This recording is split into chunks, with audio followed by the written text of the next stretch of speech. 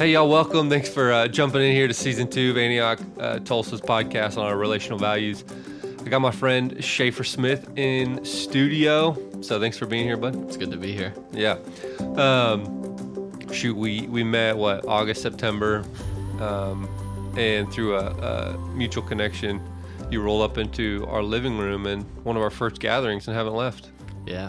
It's been a wild ride all the time, but it's been something that we've been waiting for and we're so excited for. Dude, let's go. Well, briefly, if you could just kind of take me into, hey, where are you at in life and kind of what was your life circumstances leading up into the first time we met? And then maybe briefly, how's it been last fall, this spring?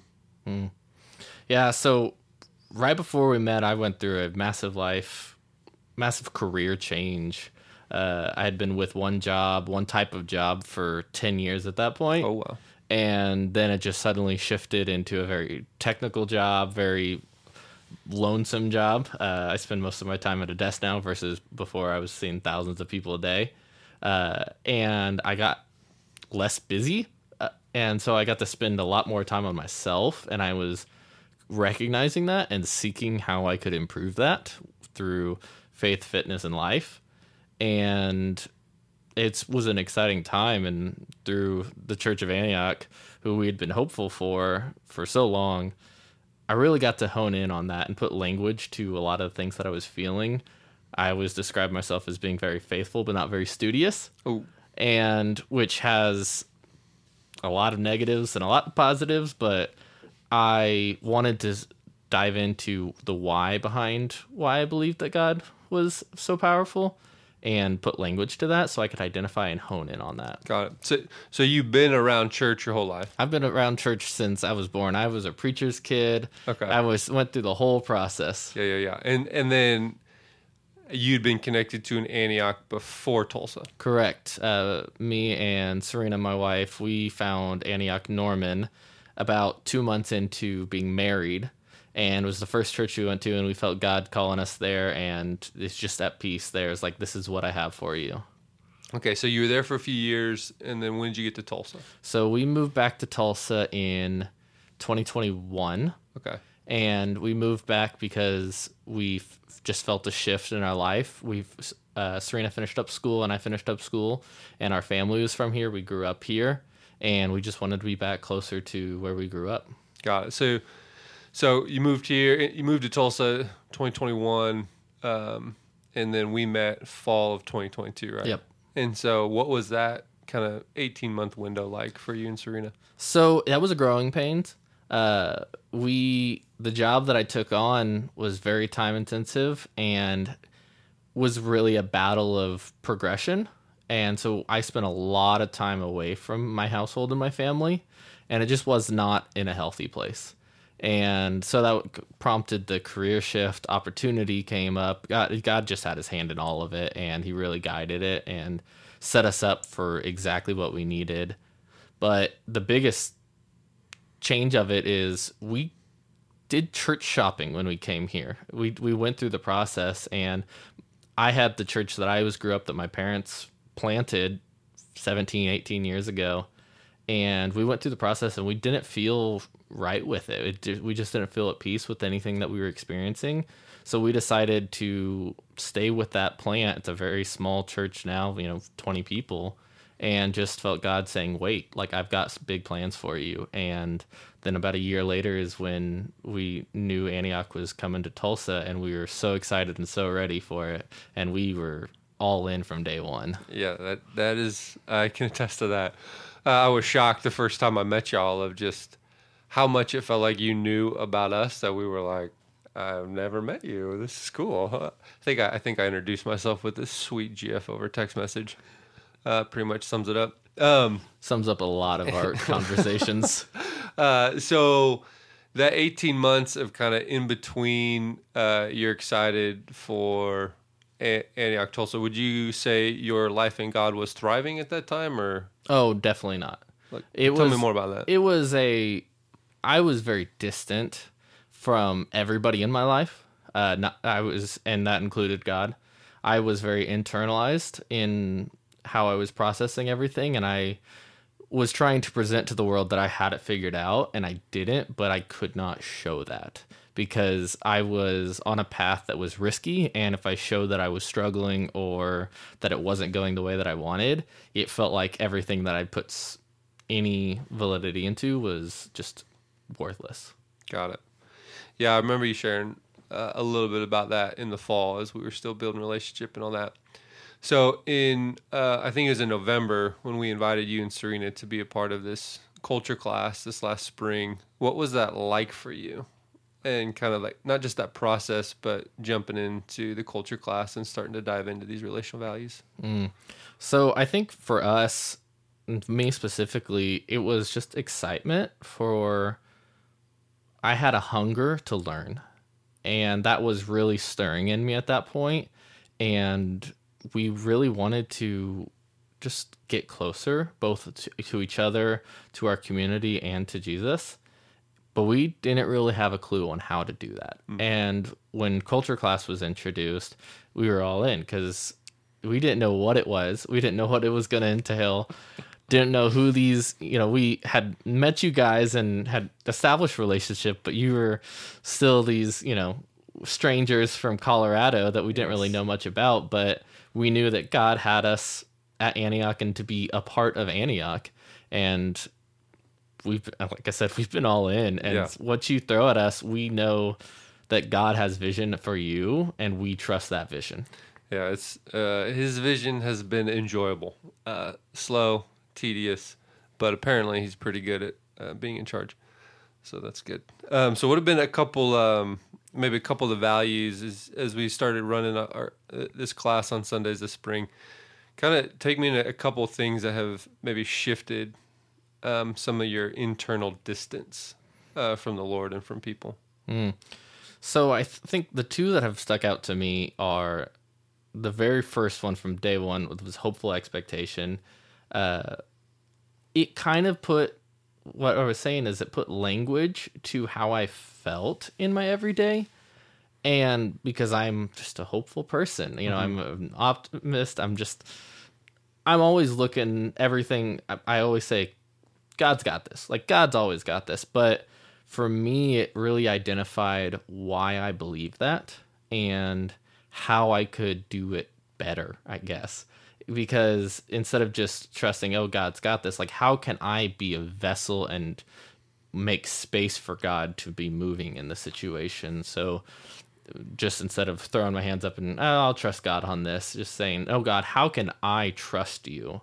And that was a big shift for me because it required effort on my part. Yes. And before it was easy just to say, hey, God's got this, because there was no effort involved. But shifting it to, hey, God's got this, but I want to be a part of it. I want to be a vessel that is creating hopeful expectation and living that out every day with everybody that I encounter. And it's just challenging to be going through your interactions and thinking, oh no, like there's tension there of, oh no, this is a place where this needs to be in practice. This is a place where I need to be looking to see how God's working in this scenario. Yeah. And that was not my mindset before, and it has drastically shifted and drastically created challenging circumstances where I don't want to be expectant that God's moving. I want to sit in pity or sit in victimhood, but I can't. Yeah. Because God has empowered me. God has empowered those around me to take over a situation and to lead it the way that Jesus would. Yeah. So hopeful expectation is just the discovering, and we're expecting to both discover and offer the goodness of God. Yeah. Like he's always moving all the time. Yeah. And so I hear you saying like that shift was kind of from this more distant, kind of robotic, far off God that's playing chess and it's kind of boring to a more involved, like in every relationship this week, he's actively moving. And the shift of like essentially connecting yourself to God on purpose. Where you're like, okay, I believe that God's moving, but now I'm responsible to be a part of it with him. Is that accurate? Yeah. Are there any like specific instances or situations where that really got brought to the light this spring? Yeah. Oh man, I have to say that my prayer life has fully experienced that. It really shifted from just praying because that's what grew me closer to God to seeking him and seeking him every single day in my prayer life. It went from, hey God, here are my sins, here's how you can help me, to hey God, this is what I need. How can I grow closer to you to satisfy that need? And I've seen some just drastic changes in my heart in that. And I've seen some big things be done in my life for other people or for me that I can only describe as a miracle. Yeah. I mean, your dog in particular. Yes, that is by far the biggest one. We're over 4 months since his last epileptic episode. Yeah. And whereas before we couldn't go 2 months without one. And he's been doing that for 3 years. And it's just out of nowhere, just stops. And Serena asked me, we changed food, we got different meds. And what do you think happened? What changed? I said, I started praying for him to be healed versus him being okay. Yes. So like the distant prayer is like, God, help Bear, your dog, be okay. Yeah. And that shifted to this, no, God is actively involved in every aspect of my life. And so kind of shifting into like, God, what are you wanting to do? And how can I participate with you? Yeah, my prayer you're absolutely right. It turned from, hey, when he has his seizures, I pray that he lives. I pray that he doesn't hurt himself, to every morning I sat on the couch, he came and put his head in my lap, and I prayed that God cares about this and God will take this from him versus can you take it from him? It was, I believe that your power has the power to get rid of this. That's awesome. Are there any other like relationships where this kind of goodness has really come to the surface? Yeah, I butt heads with my family a lot, and we have difference of opinions. We all come from the same background. It's not like it's, drastic, life, political, everything, but just how we view stuff changes. Especially as, I grow into my adulthood. I'm still young comparatively to my siblings. And so just trying to shift my mindset of how I handle and how I interact with my family from, oh, this family event's going to be awful, or, I really don't want to do this family event because I know this person's going to say this thing that's going to put me in a situation where I can't handle that, or I don't want to handle that, and into, hey, there's going to be like, this interaction is going to be good. Like, it's going to be a time that I can, if I put in the effort, we will grow and we will be better versus just thinking that everything is going to be bad. Yeah, it's the activation of like, no, God is good. Yeah. And is moving. And so someone shows up and does something weird or has a weird tendency that doesn't negate God's goodness. Mm-hmm. And so shifting from reacting to somebody to partnering with God. Yeah. Is significantly different. Yes. One is hopeful and exciting, and one is like, I can't wait for this 2 hours to be over. That's awesome, man. Has there been any other kind of big rocks this spring that have really shifted how you're relating? Yeah, I think the being wholeheartedly authentic, that has been one that has like really challenged me. I am not that by any means. Okay. It's been something that I've really had to shift towards because I really struggle to relate with people. I struggle to bring my whole self because I either worry that if it's somebody that I believe they look up to me and I say a flaw, it invalidates my entire character.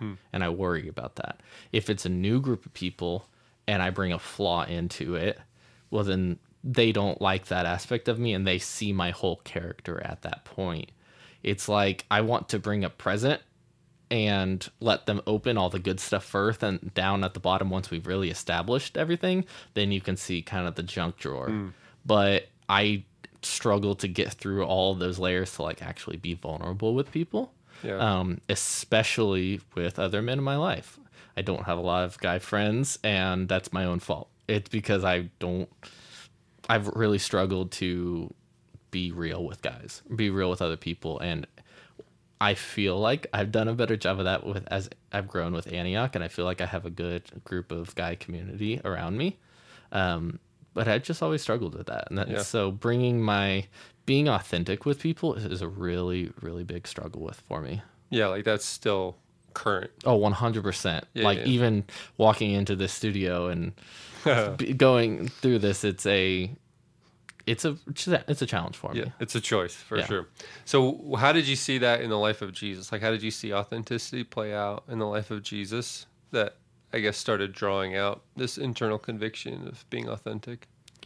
I think just how he speaks to people, it really, I don't know what it is specifically. It's just a matter of his, I don't want to say tone because it's not like I heard him talk, but like the nature of the language that's used is always like, I'm telling you exactly what I am thinking, and not like a, sought up, thought through process of like a teaching. It's like even the Sermon on the Mount feels like he's just saying exactly what's on his heart. Yeah. And he says that to we see that with his disciples. We see those to all that he interacts with. It doesn't feel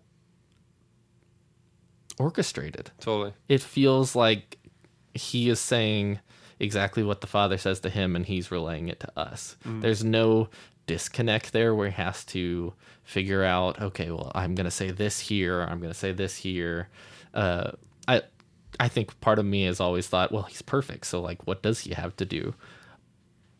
But he is being real with people, like, and he's not afraid to, upset the waters. If something that he says is challenging to someone, he says it with love. Yeah. And that's been a thing of like, okay, I can disagree with someone, but I'm just disagreeing with their point. I'm not disagreeing with them. Yeah. I'm showing them love. And through that, I can say exactly what I feel is what's right to say because I'm showing them love. I'm not coming at them from a like dangerous angle of, oh, well, that's wrong. I see this the political climate all the time. It's like everybody's got difference of opinions on everything, but I'm not disagreeing with who you are as a person. I'm disagreeing with what you believe in, and that's okay. Totally. It's hard not to react to what you think people will perceive you as when you're authentic. And that's so, like, if you pull out of a situation, it's silly in action. Like, that person isn't in charge of me. I'm in charge of me. So why wouldn't I offer myself? And, there's a lot of reasons not to, but yeah, I think even in Jesus, his authenticity with God and his authenticity with the disciples, and trying to quantify what was he doing when he went off and prayed all night, or when he told his disciples, I'm going to go be with my Father. Like, that's some level of need, independence there that he's expressing to his disciples.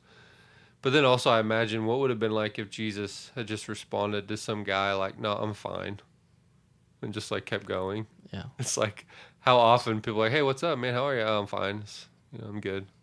And it's so inauthentic. Yeah. And like to imagine Jesus doing that is like, well, I guess that would just cap relationship right there. Yeah. Moving on. And a big part of that is I care about what people think about me. Not like not from an external perspective, but from an internal perspective of like, if that's not correct, I need to correct that. And so if someone says something and I'm like, no, that's not what I think. That's not how I perceive my behavior. But what they're saying is what they perceive. I don't take criticism well. I'm something that I have to work on very much so. But I want to turn around and so, no, that's not what I meant by that. It's like, but that's how it was perceived. And it's like, oh, okay. Well, then I need to like, it doesn't matter how I meant it. If you perceived it that way, I need to redirect to handle that. Yeah, there's all the values coming to that dynamic of not just yourself being authentic, but choosing to be together with someone. And anyways, that's a big I find one. that they intertwine all the time. It's not one. It's not one or two. It's all six that will just hit you like a freight train. 100%. Cool. Well, if someone's listening to this for the first time and they're like, "Hey, how do I begin trying to practice hopeful expectation or wholehearted authenticity?" What's something that people could start today to kind of help trigger this? Mm-hmm. I think you got to drop your expectation and start looking for God to work. You got to trust God, and in all scenarios, not just with yourself, but with those that you interact with, that God is going to work in those scenarios. For me, it's trusting that people are going to receive me for who I am, and knowing that God cares about me so much that he wants me to be every version of myself that is true to myself, not what I want other people to see. So I hear you saying specifically, if I'm trying to practice hopeful expectation, it's specifically, okay, do I believe that God is actively involved in this aspect of my life? And then partnering with that. Yeah. As opposed to kind of this hypothetical, I know God's involved, but really it's up to me. Yeah. And so I gotta go figure it out. Yeah, just the opposite. You're just a vessel. God is moving in it. Your attempts are the hypothetical. Yeah. God's going to do what he's going to do. Yeah. And the question is if you're going to be a part of it or not. Mm-hmm. Cool, man. Well, that's phenomenal. Thanks for jumping in and being authentic and vulnerable with us today. Anything else you want to say? No. Cool. Well, thanks for jumping in to today's recording, and we'll see you at the next one. Bye.